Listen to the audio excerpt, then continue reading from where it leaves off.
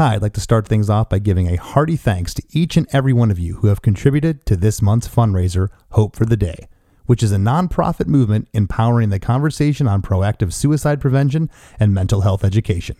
If you're listening to this on the day this episode airs, this is the last day to donate to Hope for a Day via KristaMakesADifference.com.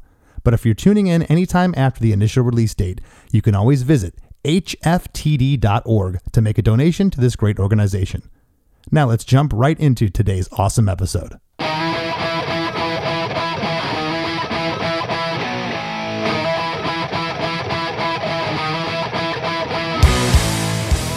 Hey everybody, this week's episode features two guests, brothers AJ Popoff and Jeremy Popoff, lead vocalist and guitarist for the band Lit, and super stoked they picked their mega smash hit My Own Worst Enemy to discuss today. And this was such a massive song for these guys on their second record, and it was just really refreshing to hear how they're still excited to talk about it. They're not jaded. They know that this song has given them a over 2 decade career in the business, and that's very cool. We touched on how the song does not follow the typical verse chorus bridge outro chorus formula, and that's really testament to the song not needing it. This is just a little pop masterpiece as far as I'm concerned, and the song was just everywhere in 1999. You couldn't escape it. If you were in an elevator, at a restaurant, at a movie theater, on the radio, it was everywhere. And I don't really get riff envy too much, but definitely something about this thing that I wish I wrote. For all that and much more, stay tuned. Hey, have you heard? Krista makes a podcast. Hey, have you heard? Krista makes a podcast. Hey, have you heard? Krista makes a podcast. Hey, have you heard? Krista makes a podcast. I remember, gosh, it's funny, the older you get, and you guys could probably relate. I don't know where the last 20 years went, but I remember this song when it came out like yesterday. And I kind of want to set it up here.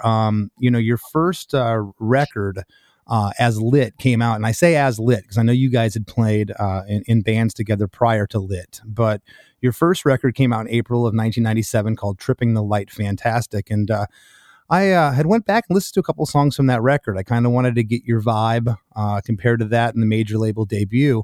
When that record came out, it was only 2 years later that the single, My Own Worst Enemy, was released in March of 1999.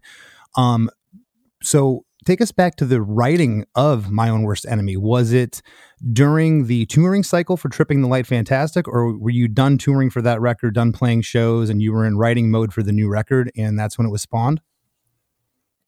Some of it was written on tour for Tripping, and Enemy was one that was written post first record tour when we were really in the we had this warehouse in Anaheim that we used to basically hang out in, jam in, and all our gear was there, and it was like a man cave before that was a thing, but it was basically our clubhouse, and we just spent probably 6 hours a night, most nights a week, and we were just really gunning for writing new material, not really even knowing that there was even going to be a record deal or a single, Well, that's what I was going to ask. So that's fascinating. So here you are writing for another record, and I believe was the label RCA? Yeah. Yeah. When did RCA come along in the process? Yeah. We had Tripping the Light Fantastic was actually, I'm getting kind of messed up on my timeline right now. It was a long time ago. RCA actually passed on us twice. Yeah. And so the third time, the time that they said yes was the third go around, and it was the demo the demo had My Own Worst Enemy, Miserable, 4, and another one. I think maybe Happy. Okay, because that's what I was going to ask. I was like, wait a second. So you got signed without? So they did hear some of these songs, at least in demo form. Yeah. Yeah. Well, they had heard others before too, and had passed, and so it was an interesting time because we were like, we felt good about that batch of songs. We thought we were onto something, and I say RCA passed. I mean, everybody passed. Every major label passed on My Own Worst Enemy. Well, what I loved about the song, there was, looking back now, and I'm a little more objective about it as the years have gone by, but the '90s, it was a weird time, and I have nothing against down tuning and playing drop D or anything, but the '90s was just all about that. And then here was this song at rock radio, alternative radio at the time they called it, that came out, and it's just this major key of E rock song. And I mean, it definitely caught my attention, and it was a kind of a breath of fresh air. That's cool. Yeah, it was a weird time. There was a lot of the, like you said, like the tuned down, the Corns and the Limp Bizkits, and it was kind of like rap metal or rap rock was thriving. But I think it was like a time in music where I feel like it's kind of getting back to it a little bit, where genres were they were kind of all over the place. And there was songs like, our song was competing on the charts against Eminem and like Fatboy Slim. And then right around that same time, Sugar Ray, I think Every Morning was in the top 10. But yeah, I mean, it was amongst songs like, Break Stuff and what was it, Freak on the Leash or whatever the other song was that Korn had out at the time. So it was kind of a cool time for music, where it was just a lot of open minds and a lot of new sounds, coming out. And well, no, like I said, it's one of those songs to me that was immediately catchy. I heard it on the radio and I was just like, oh, this is different. And it really harkened me back to when I grew up. I loved 80s pop and 80s rock. And I was like, man, I can grab a hold of this. And I got to ask Jeremy right now, I mean, that riff, that octave riff that floats from E flat to E up to the B to the A, the riff of the song. I mean, when did you come up with that? Do you remember? I mean, I remember the night that we, a lot of times stuff would just happen by accident in that warehouse. That warehouse we had, man, what a magical place that ended up being. Even though we felt almost trapped in it at the time, it was really a place of a lot of creativity. But I like most of the riffs on that record, and even on Tripping, it would just start out. As I was kind of setting up my stuff, or I would just start kind of jamming around, and I think at the time we were listening to a lot of classic rock, and I was really at the time trying to hone in on this simplicity thing, and songs like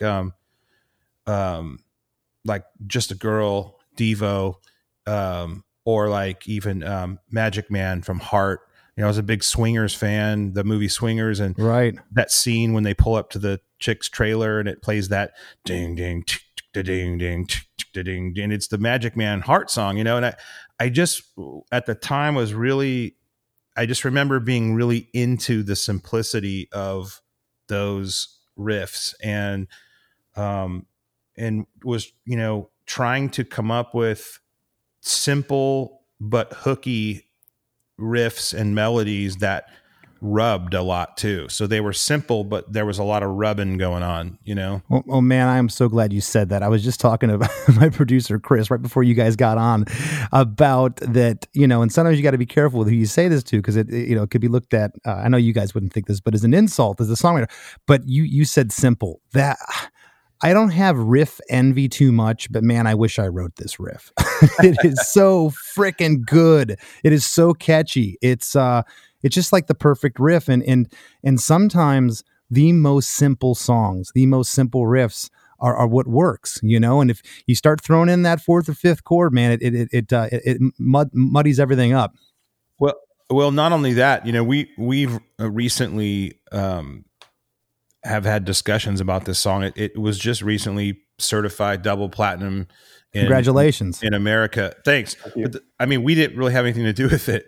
The funny thing is that it's that double platinum status started tallying long after the song was a single, or because it was never a single for sale. You had to buy the whole record back in '99 if you liked Enemy. But after the invention of digital downloads and streams and all that kind of stuff, that's when officially that clock started ticking on it, going double platinum. So it's kind of crazy. But since that happened, we've been talking about it, and I think one of the weirdest things about that song is, as a songwriter, we often really beat ourselves up, and we really or beat our heads against the wall, and sometimes it's hard, but I think sometimes the hard part comes from knowing too much and overthinking it. And when you actually take a look at My Own Worst Enemy, nothing rhymes. There's no pre-chorus. There's really not a solo, and there's no bridge. Oh, we're going to get to all that in a second. It's funny you say that, because I got it all right here. Because it kind of just breaks all the damn rules that we seem to follow as songwriters. And then we look at that and we go, well, wait a minute, it's the biggest song of our career.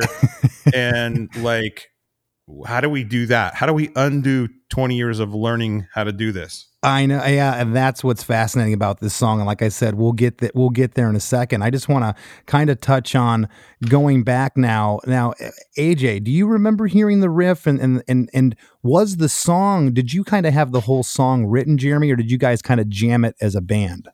AJ had scribbled down. I'll let you tell the story, AJ, about the lyric thing, but the riff and the rhythm and kind of the vibe of the jam started.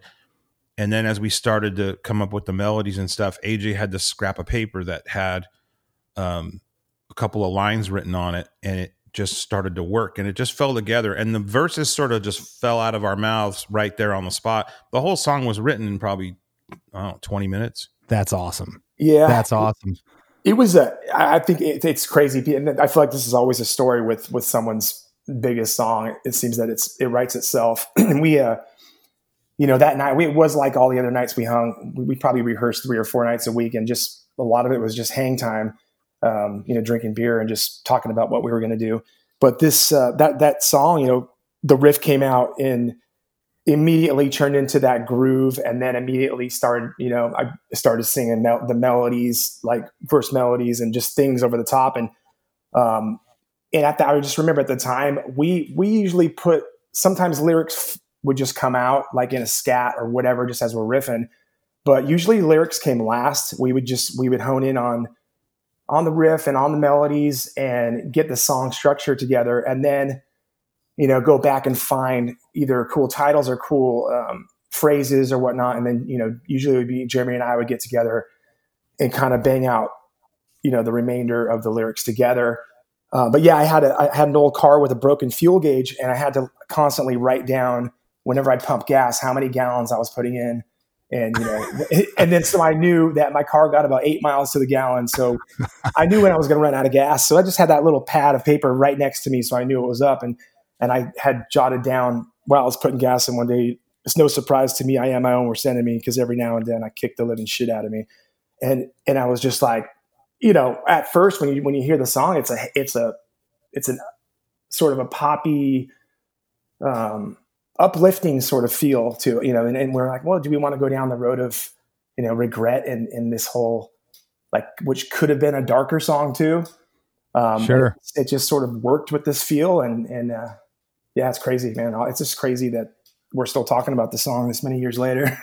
Yeah, well, and it's funny, a lot of guests, they always want to pick and I get it from the artist standpoint. I always want to talk about my new songs, but it's glad that I'm stoked you guys still embrace this, because it's what you built your career on, and everybody knows this song, which leads me to the next. I just want to touch on something we were talking a moment ago about radio. And you can't believe everything you read on the internet, but in researching this, I don't know if this is true. Maybe you guys could shed light. It says the song peaked at number 51 on the Billboard Hot 100 after only being moderately successful at first. 51 seems awful low on the charts, because this song was everywhere in '99. Do you guys know anything about that? Well, it was number 1 on rock radio for 11 weeks in a row, but pop radio, like the Hot 100, is okay, is top 40 basically. And we were I mean, not to pat ourselves on the back, but, and I should say RCA, we didn't, it was such a summer smash, you It know, was. across the formats, except pop radio. Like New York Z100 was playing it, but Kiss FM in LA wouldn't play it because it was too hard and heavy. And so we, you know, it only got up to like, it never cracked the top 40 at pop. But then 6 months later, you know, we sort of kicked the doors in, and for bands like Blink and bands that came, you know, bands that had big pop rock hits actually on pop radio came probably 3 to 6 months after we had, you know, basically kicked their door down, you know, until we just gave up. No, and you guys are really, you know, I have to tip of the hat to you on that one, because think of the bands that really came after you. There was the, you know, Sum 41s, the American Hi-Fis, the, you know, tons of bands that, you know, were in that pop rock, pop punk type sound. And prior to you guys, that was really, again, it was the Drop D, you know, Rage Against the Machines and that type of stuff. And this was definitely, to you know, coin my phrase again, it was a breath of fresh air at radio, I felt. So when you guys were putting, and I always ask my guests this, and I want to know, did you, once the song was kind of coming together, you're in your practice space, did it stick out to you compared to the other tunes, or did you kind of love them all equally at that point? I think it was just one of the batch for us. I think, I mean, I speak for myself, but I think we all kind of agree that every record we've put out has sort of just captured, you know, where we were as songwriters through the course of, you know, the year or the 6 months it took to write it, or, you know, sometimes quicker. But it's always, I think our stuff has always been a little all over the place, because our influences come from every direction. Jeremy and I, having grown up on, you know, pop radio, our dad being a DJ, he, you know, at the time when he was a pop radio DJ, it was everything. It was from, you know, rock, Def Leppard to Michael Jackson to, you know, it was just all over the place. So, you know, big songs were big songs, and we were exposed to all that. And we were exposed to a lot of big band stuff because of our grandfather. So as far as anything standing out more than the other song, to us, it was just, I mean, like, one day we'll write something that sounds really heavy, and the next day we'll write something, you know, that sounds like an 80s power ballad. So it didn't really, for me, stand out as like, oh, this is the one, you know? We were actually a little bit self-conscious of My Own Worst Enemy in particular, because our buddy T-Bone, who now everyone knows him because he runs the House of Blues in Anaheim, so everyone that's touring has probably come in contact with him. But at the time, he was just you know, we grew up together, and he was always with us, and he actually lived with me, and he was kind of the fifth member of the band. He just didn't play anything, but he didn't really like it. And so, you know, so it was kind of weird, because we had this song and we all kind of thought it was pretty cool, but T-Bone didn't really dig it. So we didn't play it a couple of shows, and we just sort of, oh man. And that's such a bum out when your bro doesn't like your tune, especially someone that's that close to the band. 'Cause you're like, what do you mean you don't like it, man? Yeah. Like, what's wrong with it? It was, and it was funny, 'cause then we played a show. There was a club in Fullerton called Club 369. And it was kind of the Orange County. I mean, everyone from, I mean, Korn and I mean, there's tons of bands played there, but for us and for Zebrahead and for like even System of a Down, it was kind of our home stomping grounds. It was the club held 369 people. That's why they got that name. But we played a show with Zebrahead one night, and they had just gotten their deal, and we were like, bastards, man. 'Cause they had got, you know, we were banging around for like 10 years, and they were banging around for like 2 when they got their record deal. But I would never forget like being in the office at the end of the night, like settling up, you know, getting paid our $300 or whatever it was.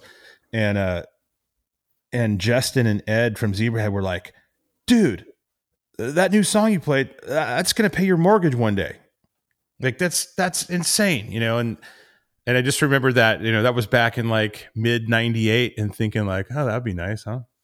Oh, wow. That is cool. Well, someone else saw through it. And, you know, I've never had a guest, at least so far on the podcast, or a matter of fact, anybody I've talked to just about songwriting and other bands. And I've had this conversation a lot, that's ever said, oh yeah, we knew that was a smash. We knew that was Yeah. a hit. We're too close to our own stuff. I've never had a Less Than Jake song that I was like, that's definitely going to be a fan favorite. It just never happened. And, Yeah. you're always really close to all your songs. You put, at least most bands and most artists I know, put everything they can into each one of their songs. So that's really interesting that those guys heard that. And which brings me to my next point. So at what point did you start shopping the demo? And you said you were still getting turned down by labels?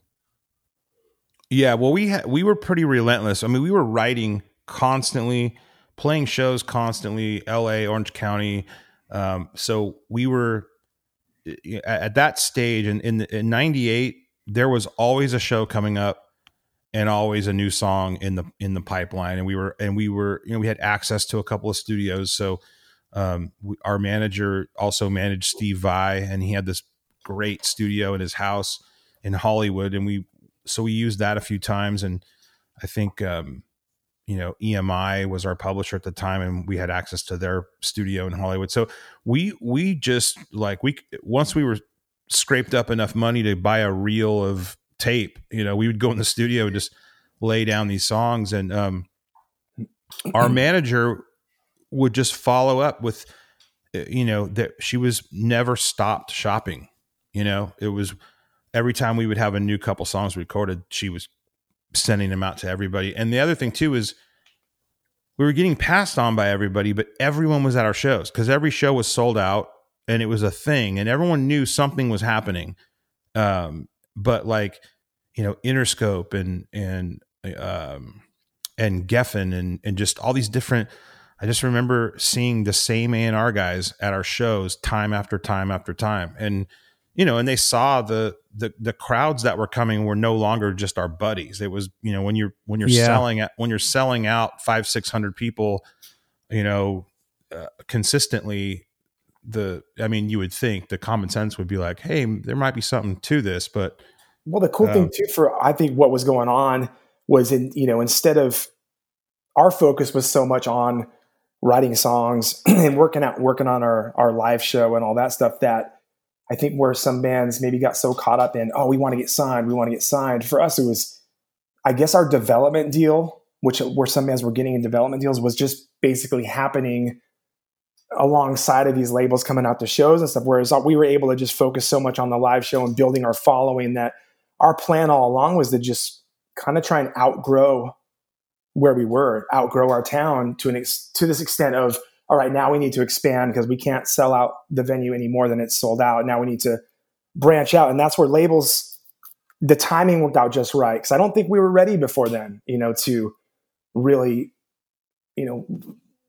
be kicked out of the nest, or let our wings, expand. And so timing wise, it just happened the way it was supposed to for us, I think. Yeah, but you guys did the right thing. You built up that regional following. You were consistently selling out, all the places in your area. And at some point, the majors were going to have to pay attention, because all those A&R dudes were hanging out combing all the shows, and there was definitely something happening there. I'd like to get into the lyrics of this and kind of how you guys work together. I know that Jeremy, of course, you play guitar and you wrote predominantly the bulk of this song. And AJ, did you exclusively work on the lyrics, or do you ask for the other band members' input? Well, I don't play guitar. I started out as a drummer, so I'm really for me, I was a drummer that sang background vocals and really wanted to be a frontman, but a songwriter at the same time. So I think for me, my strengths when it comes to songwriting has always been melody and lyrics. So I don't come up with riffs, but I come up with riffs with my mouth with melody. That to me is my way of, when I'm thinking of songs, I'm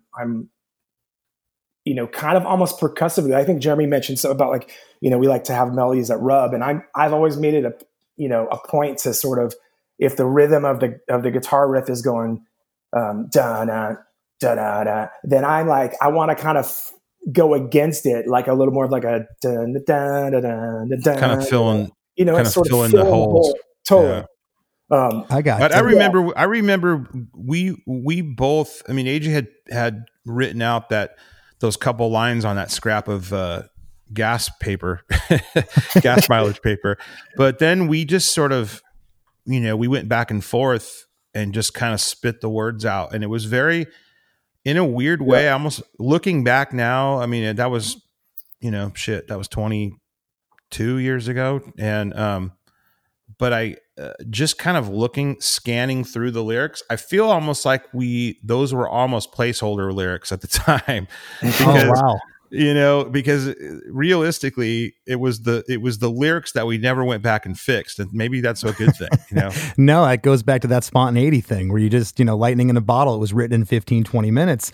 I want to talk about not only the lyrics we're going to get into, but the structure of the songs. We talked about that simplicity, and when I really got the guitar out this morning and I was going through this, I was like, oh my gosh, there's no bridge. Where's the bridge?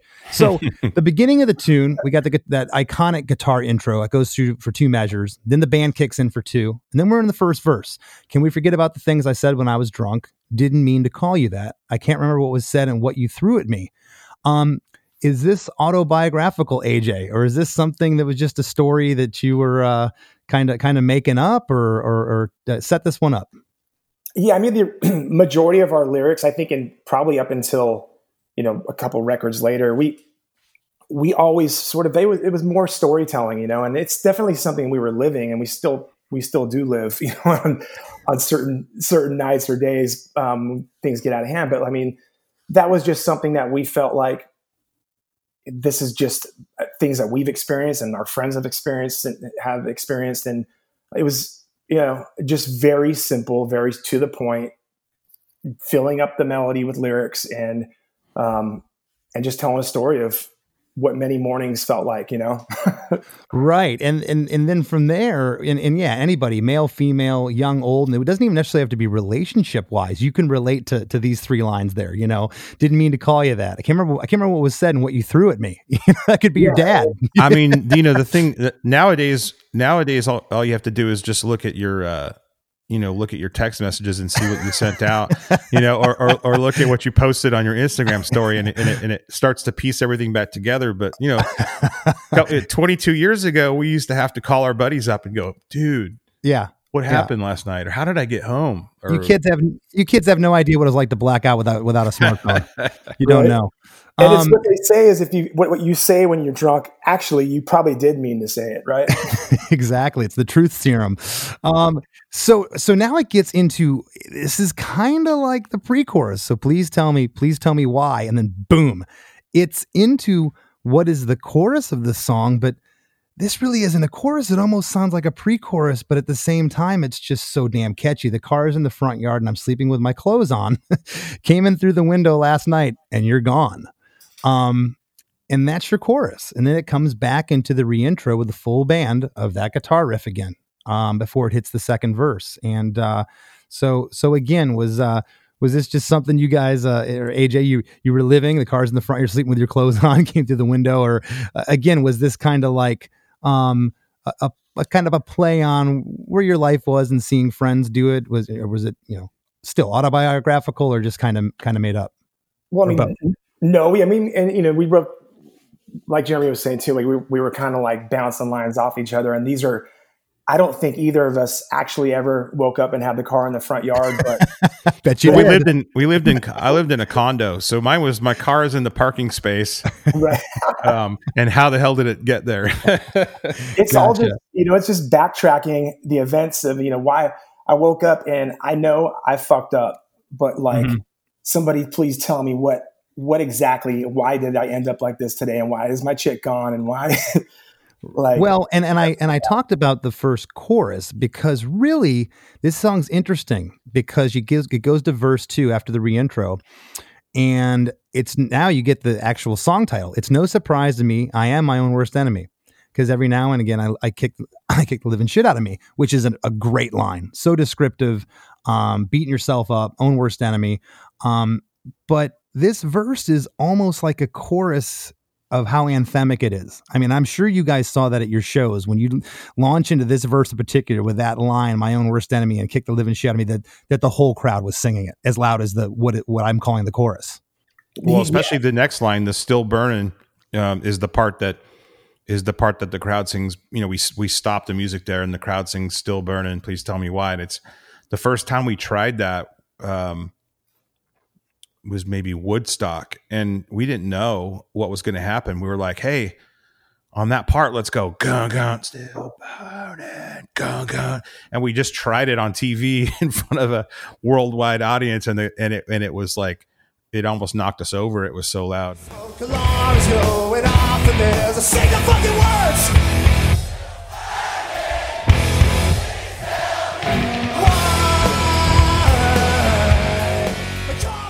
That is very cool. We've been doing it ever since. I'll have to go back and check out that YouTube clip. That's interesting. And that line, what I'm calling kind of the pre-chorus before it sets up for the cars in the front yard part. The first time it's just "Please Tell Me." Now it's "Still Burning." It changes from that first lyric, which is neat. And again, I could see why that would be such a crowd favorite part. One Hit Thunder is a podcast where we both celebrate and have a good laugh about bands and artists that had just one hit that we all know. Each week, we're joined by a guest from the world of music or comedy to learn more than you ever thought you would about some songs that you can't forget. And we decide if they brought the One Hit Thunder or were nothing more than a one-hit blunder. Look, if you listen to the show, you're probably going to laugh, and I guarantee you're going to crush next time the bar has music trivia. Tag Team, Jane Child, Meredith Brooks, Looking Glass, Sean Mullins, Eiffel 65, EMF, Crash Test Dummies, Crazy Town, Chumbawamba. We have hundreds of episodes in our back catalog and a new episode each week, so pass the Dutchie, make sure you're connected, and subscribe to One Hit Thunder wherever you get your pods. Goes into the second chorus, and then I have a question mark here. I kind of put bridge. Well, kind of.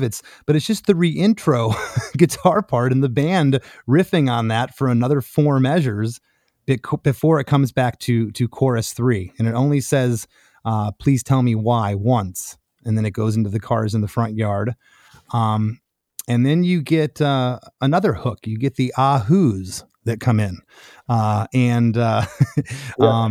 that's and I want to talk about that in a moment in context of your producer. I have a question about that. But then it goes. I think I know what you're going to ask. Right. And the answer is yes.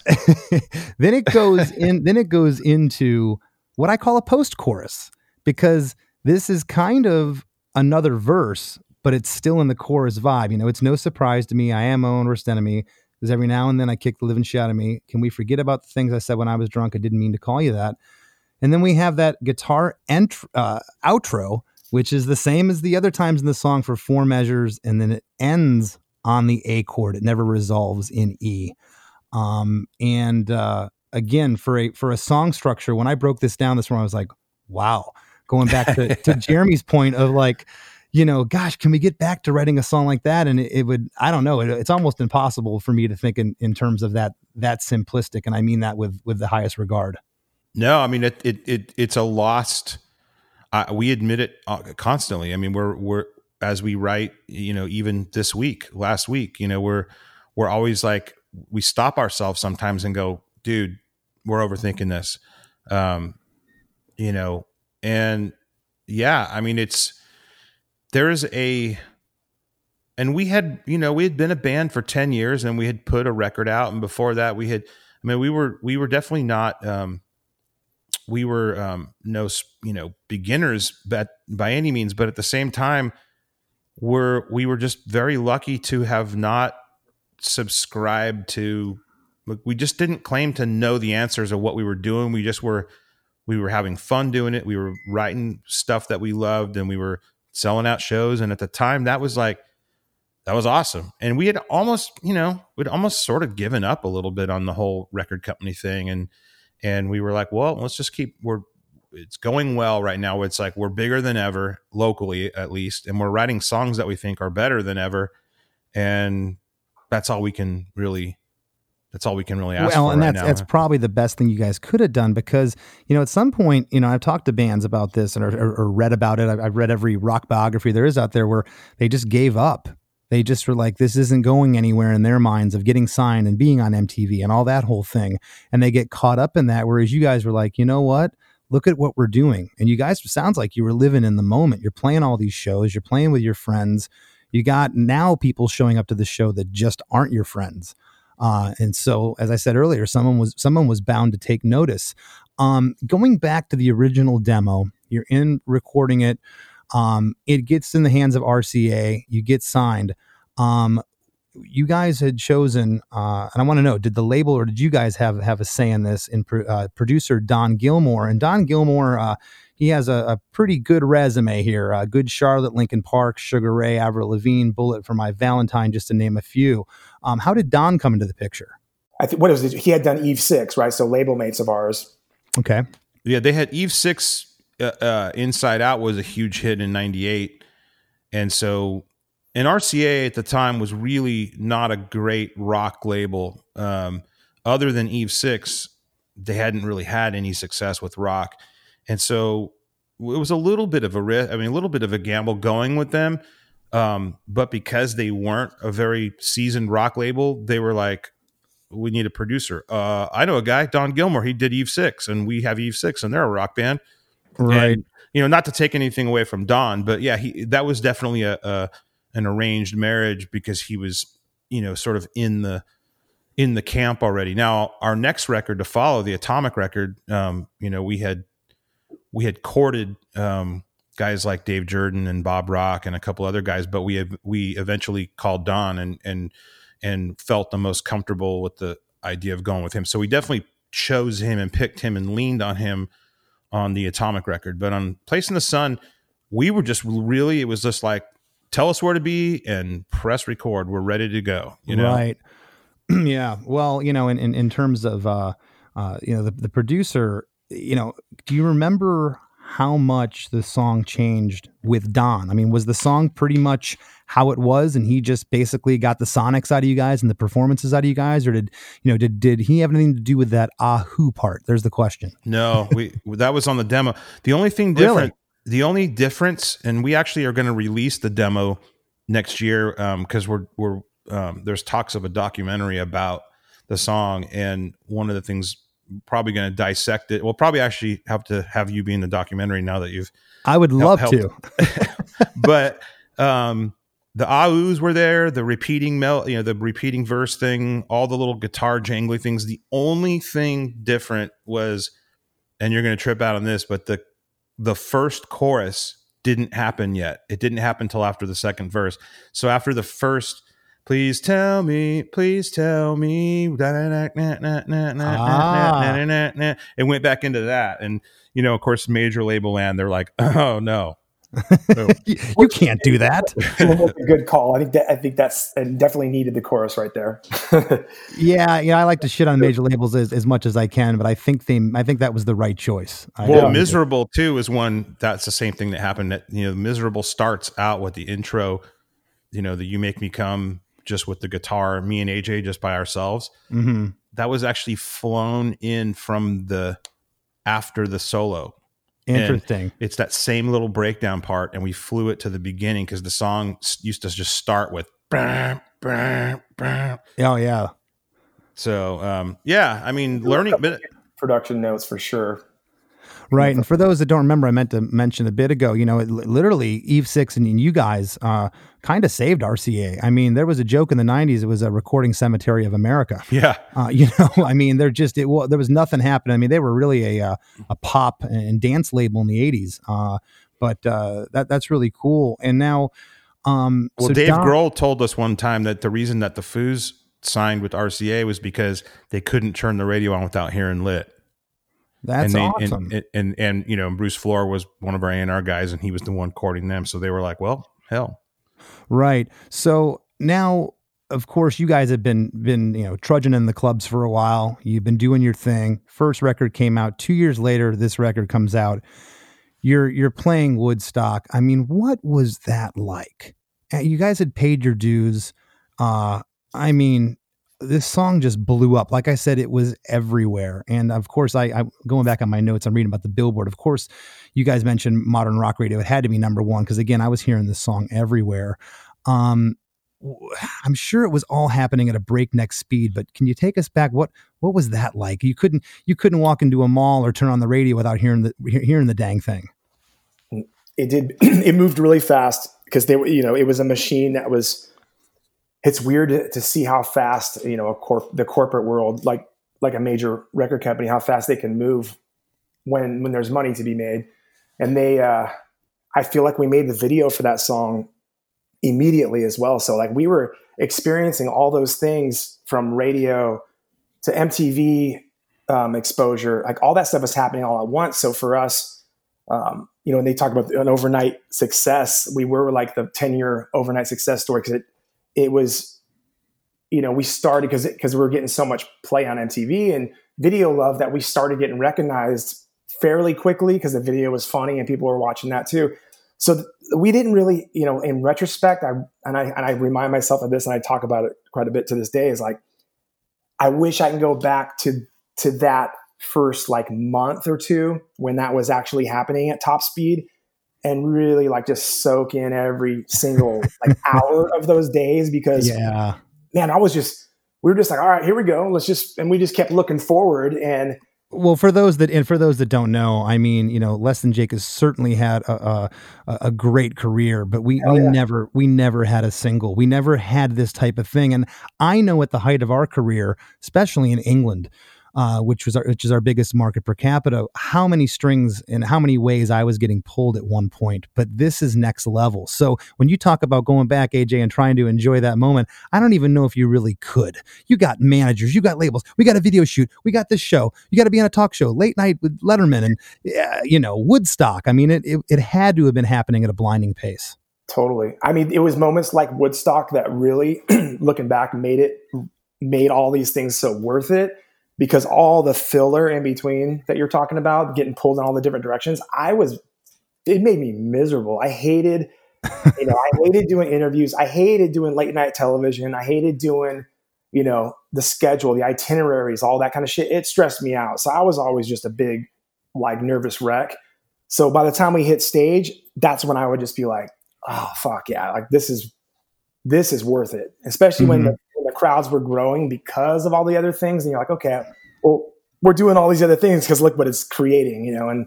But yeah, man, I don't miss all that in between stuff, but I do miss that excitement of watching those crowds for the first time, you know, and having a first amphitheater show or a first festival and all those things. Like, I know you've experienced festivals and stuff too. It's just nothing like those. Oh yeah, no. And, but just to have that, and I've seen you guys, and in fact, we did the Warped Tour cruise together a couple of years ago, and it's funny, you know, coming from the punk scene in the '90s, there was, you know, and a lot of that Warped Tour crowd was the skate and punk crowd.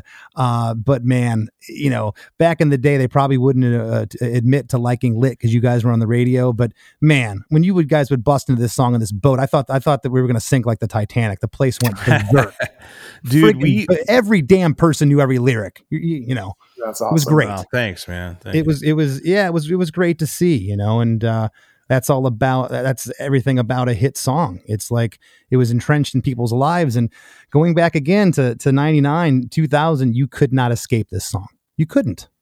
Yeah, it's wild. It's wild. And it's crazy too when you talk about the Warped Tour. I mean, we I don't want to say we insisted on it, but we were telling our agent at the time, because we were getting all these big offers for, you know, these big tours and all over the world, but we knew we had this hit that was happening, and we felt like, hey man, you know, we didn't spend 10 years grinding this out in Orange County, playing in front of the toughest, because Southern California is like the folded arm capital of the world, and they're the toughest crowds to win over of anywhere.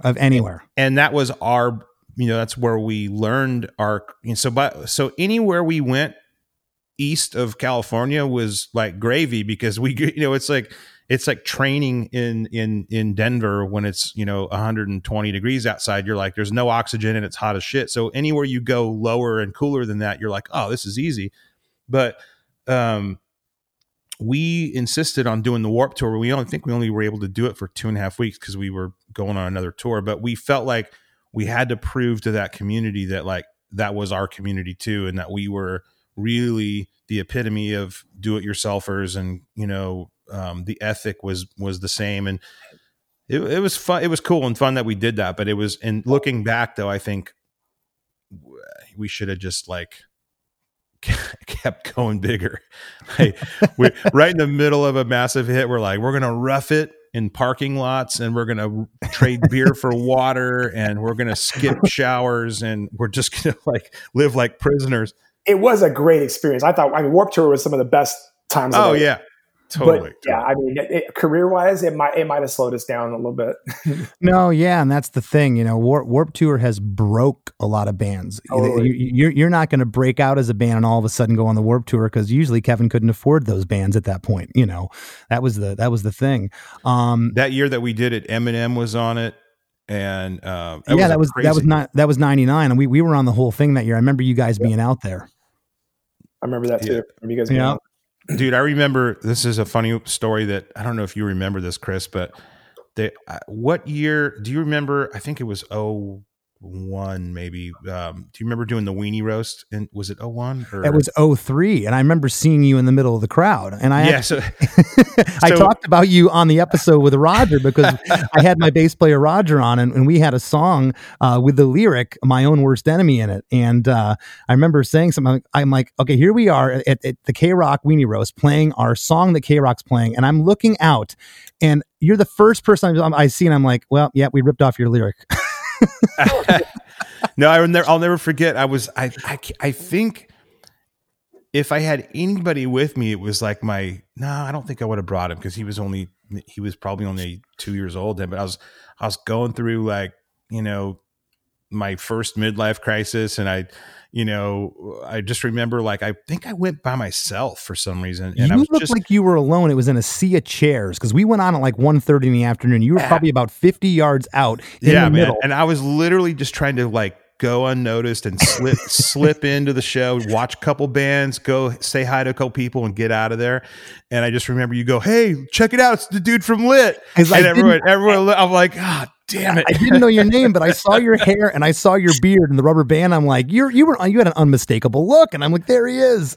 We were a ball of nerves that day, man. There was so much hinging on K-Rock at that point, as you know, and they gave us the parking lot slot, as people were filling in, and there you are sitting there, and I'm really, really glad you remember that, because I talked about it in the Roger episode. That's really funny.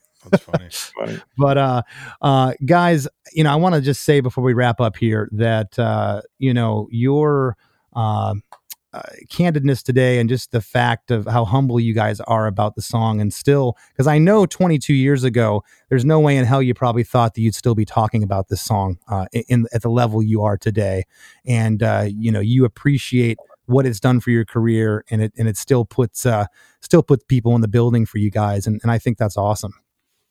Thanks, dude. Yeah, we appreciate that. Appreciate you talking about it. And I would love to be in that documentary. Just give me the call, and I'm there.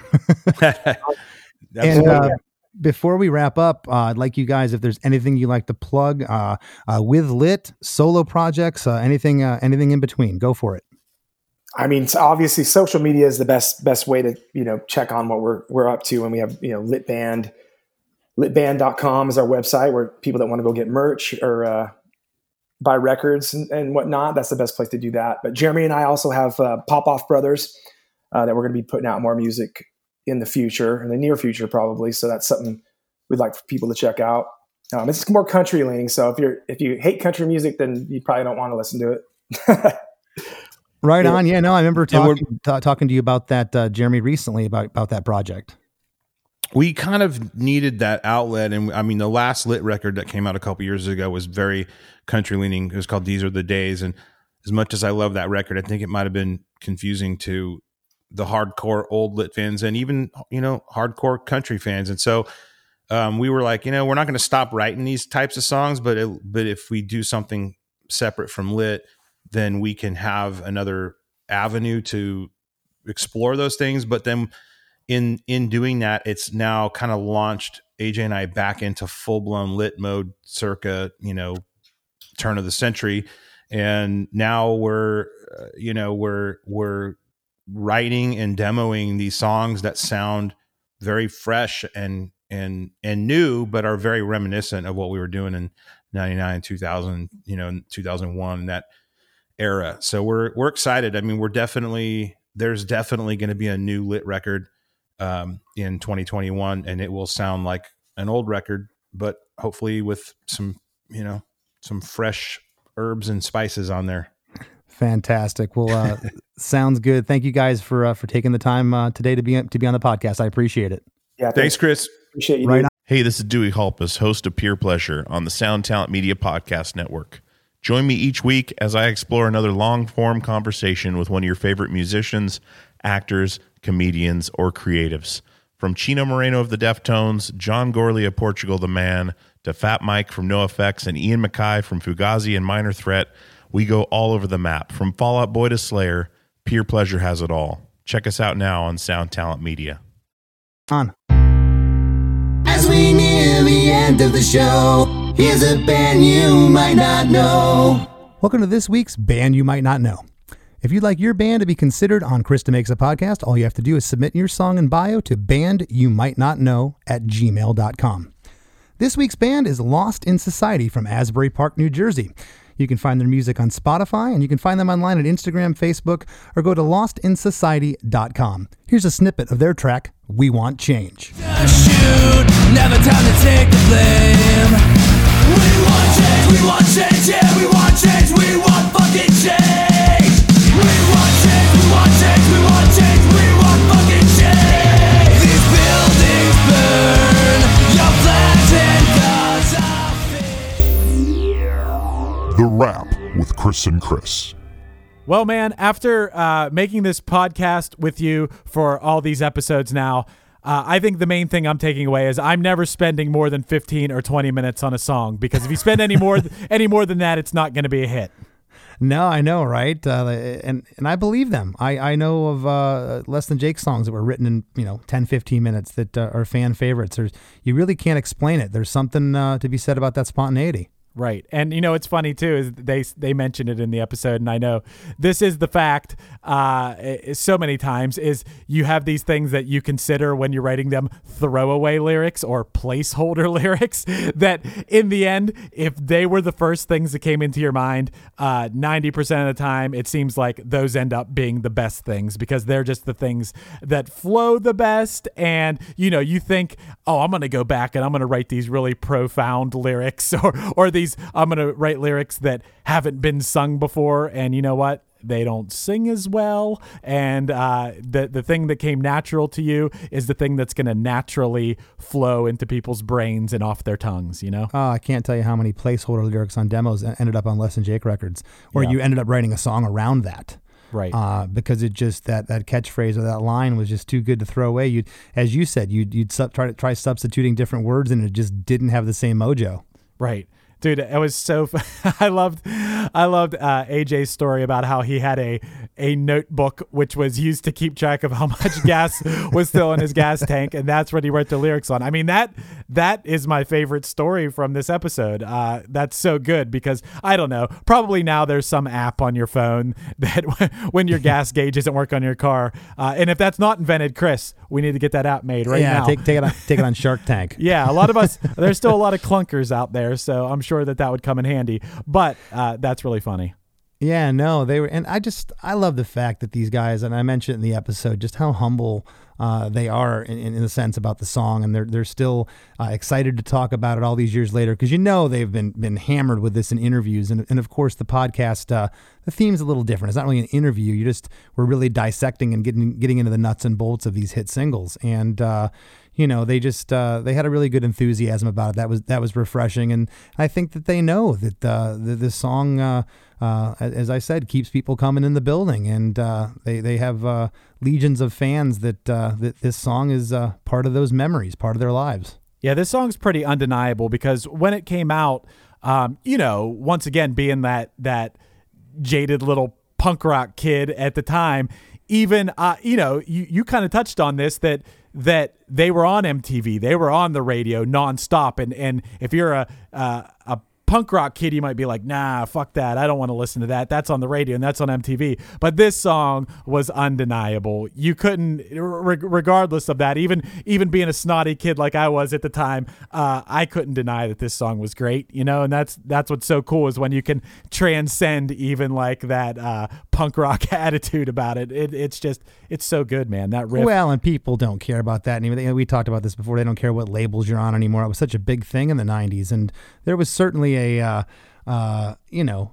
thing back in the day. You know, the Warped Tour had their niche, and you were punk rock and this and that. But you know, the proof was in the pudding. Like I said, when I saw these guys on the Warped Tour cruise in the middle of the ocean, when they launched into this song, everybody was singing every lyric. It was it was undeniable. And it's like, yeah, you were listening to this back in the day. Yeah, I'm on to you. It's pretty cool that there are songs that, like, you know, the kids at the time could like, and maybe their parents were hearing on the radio and they also liked it, and just, you know, it crosses that boundary, you know, and sometimes there's songs that are they're so cool that they cross over, you know. And you know, the 90s for me personally is like, yeah, I liked my Fat Wreck bands and Lookout Records bands or whatever, but it was cool that my mom and I both liked the Gin Blossoms and Counting Crows, you know. So like, it's cool that you have those certain bands and artists that transcend any sort of pretension or anything like that. Well, yeah, I mean, there was a lot of stuff, you know, and I was kind of still, you know, I was getting into, in the late 90s, I was, you know, getting into my late 20s, so I wasn't, you know, had that punker kid attitude, but still, there wasn't a lot on the radio that I was gravitating towards. And I distinctly remember this song coming on the radio, and I loved it. And I still do. I think it's just one of those, you know, there's nothing perfect in the world, but as close as a perfect song can get, this is a pretty cool little pop masterpiece. Yeah, it's pretty timeless sounding. I will say that there's a lot of things you can look back on, whether it's in our own bands or you can listen to other bands that sound dated. And I know that this song definitely has the tones and style of the time, but I don't think the song itself sounds very dated. Like, I think if this song came out now, it could be just as popular. No, as it only sounds dated because most people, including myself and you, we know when it was released. It's dated from a calendar standpoint, right? You know, and the production and everything else. It's you know, it could be a current song, and that's testament to hit songs and great songs that are timeless and great songwriting. Man, that's what it comes down to, and that's what this podcast is all about. It sure is. Chris, right now I'd like to take a moment to introduce a third Chris, as if we need another one, into the mix here for the wrap. This is Chris Miller, and he was the big contributor last month to ChristaMakesADifference.com, which was our fundraiser for Gilda's Club. We were running a little low on donations, or so we thought, for that month, and we put a post out there on the Facebook group. Anybody could help out. The biggest contributor would be able to get here into the wrap with us. And it just so happens that I also know Mr. Chris Miller. Chris is from the Dallas, Texas area. Known him for a long time through a mutual friend of ours. And Chris, how are we doing tonight? Oh, I'm doing great. Thanks for having me, Chris.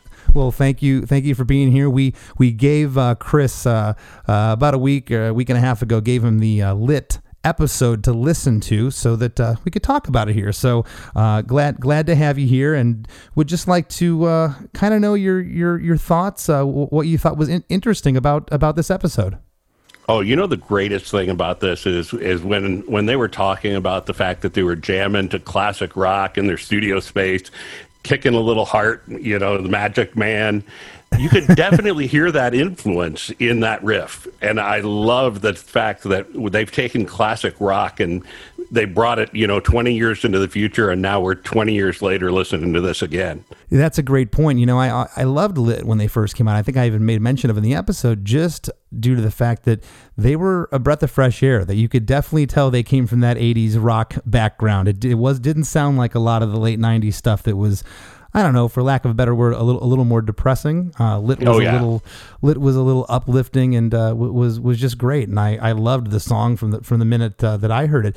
Do you remember? And we're going back now to 1999. Do you remember the first time you heard the song? Or oh yeah, whereabouts? I definitely do. And it was so relatable to me. You know, when it came out, I think so many of us have had kind of that drunken night where you had to kind of think back and weren't quite sure what happened, but you knew it was memorable.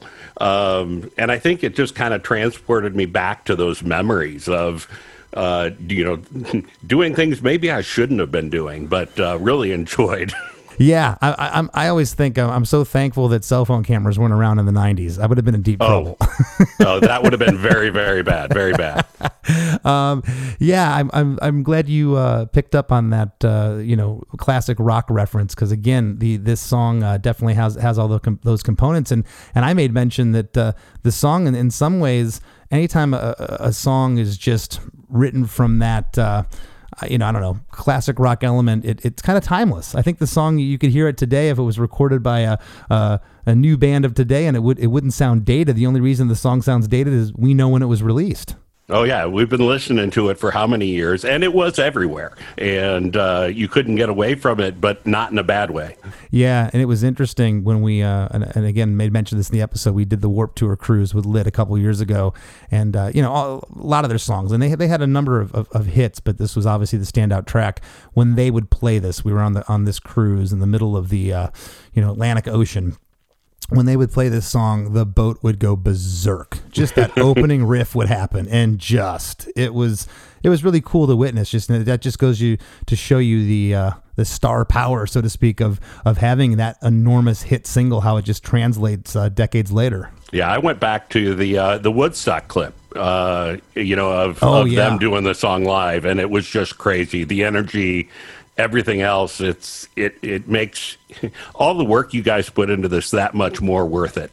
Yeah, that's cool that you brought that up. I went back myself after Jeremy had AJ had shared that and watched that video, and they talk about the part where the whole audience sings, and it just the hairs on your neck stand up. It's just one of those moments like, wow, that's oh yeah, it's killer. That is so cool. Well, Chris, I just want to thank you so much for your contribution last month to Gilda's Club. You knocked us over our goal of what we wanted to get for the month. Thank you so much for your generosity, and dude, thank you for always being a friend. I appreciate it. Thanks so much for having me on, and keep it up. We love it. Thank you so much. Hey, it's always good to get another Chris on the show. Big thanks to Chris Miller, and also everyone else who has contributed to ChrisDeMakesADifference.com. There's been a lot of people that have contributed, and it's really awesome. And there's some pretty generous givers, such as Chris Miller and Chris Kellett and Dane Abbott and my good buddy Johnny at Scottish. These people have gone above and beyond and been really generous with their donations. But every donation is very generous, whether you can just give $1 or whether you can give $100. ChrisDeMakesADifference.com. Today is the last day for Hope for the Day, as you said at the top of the podcast, Chris. That's right. So go to ChrisDeMakesADifference.com if you can spare anything for Hope for the Day. And after this episode airs, anytime after November 30th, 2020, you can go straight to their site, hftd.org, and make a donation. And if you're listening to this episode after November 30th, if it's December of 2020, then the new organization that we are raising funds for at ChrisDeMakesADifference.com is the Keep Abreast Foundation, which is focused on breast cancer prevention and education. And that is a great organization as well, Chris. Yeah, they're amazing. We've known the Keep Abreast folks. Less Than Jake met them on the Warped Tour many years ago. My good friend Melanie Pierce, I talked to her the other day, and she put me in touch with the people that could help us out with the fundraiser this month. So again, Keep Abreast Foundation will be our fundraiser for the month of December. And speaking of the month of December, Chris, tons of stuff coming up. I'm going to be brief about this because I don't want to get too long-winded, but I'm playing some solo shows at the end of the month. Playing some shows. Whoa. That's right. I'm playing some solo shows. I usually do my usual 3 or 4 a year. Boy, I'm really taking it up a notch. But three shows again in 2020. These are all outdoor shows down in Florida. They're going to be outdoors. Everyone will be spread apart. Christmas night, I'll be in Punta Gorda at the Celtic Ray. It's a 21 plus up show. And by the way, all of these shows are free. There is no charge to come see me play with my good friend JT Turret. On December 26th, this show starts at 9 p.m., 21 plus. This is at Guanabanas in Jupiter, Florida. And on Sunday the 27th, it is a late matinee show starting at 4 p.m. at the Tide House in Stuart, Florida. These are all free of charge. We hope to see you there. Got a book coming out on the 8th of this month called Blast from the Past. You can find that at ChrisDeMakesABook.com, as well as the new Less Than Jake album 3 days later. Silver Linings comes out on Friday, December 11th, and the Less Than Jake live stream. We're going to be performing live to kick off our record that night at 6 p.m. Eastern. You can go to LessThanJake.com for tickets. Man, you're going to be spreading all the holiday cheer. I hope so. I mean, I'm trying my best, Chris. I like to, December's a fun month. I want to be festive, and thanks to each and every one of you for tuning in this week. Thanks to all our contributors, and we will see you next week.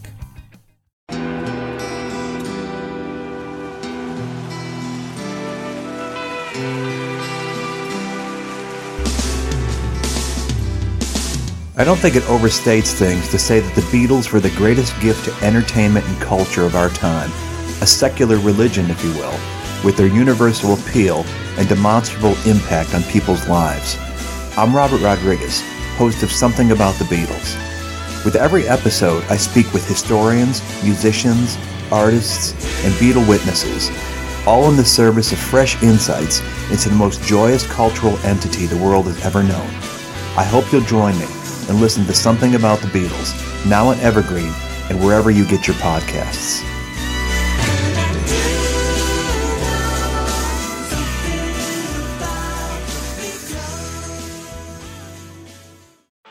Bowie, Dylan, Marley. You've heard the names and maybe you've heard their songs, but what about the stories behind the records that made titans of music like these so universally loved and important? Join me, Josh Adam Myers, host of The 500, as each week I go through a different album from Rolling Stone magazine's 500 Greatest Albums list from 2012 with an incredible lineup of comedians, actors, and musicians talking about how the music has impacted their lives. New episodes of The 500 come out every Wednesday. Listen now wherever you get your podcasts.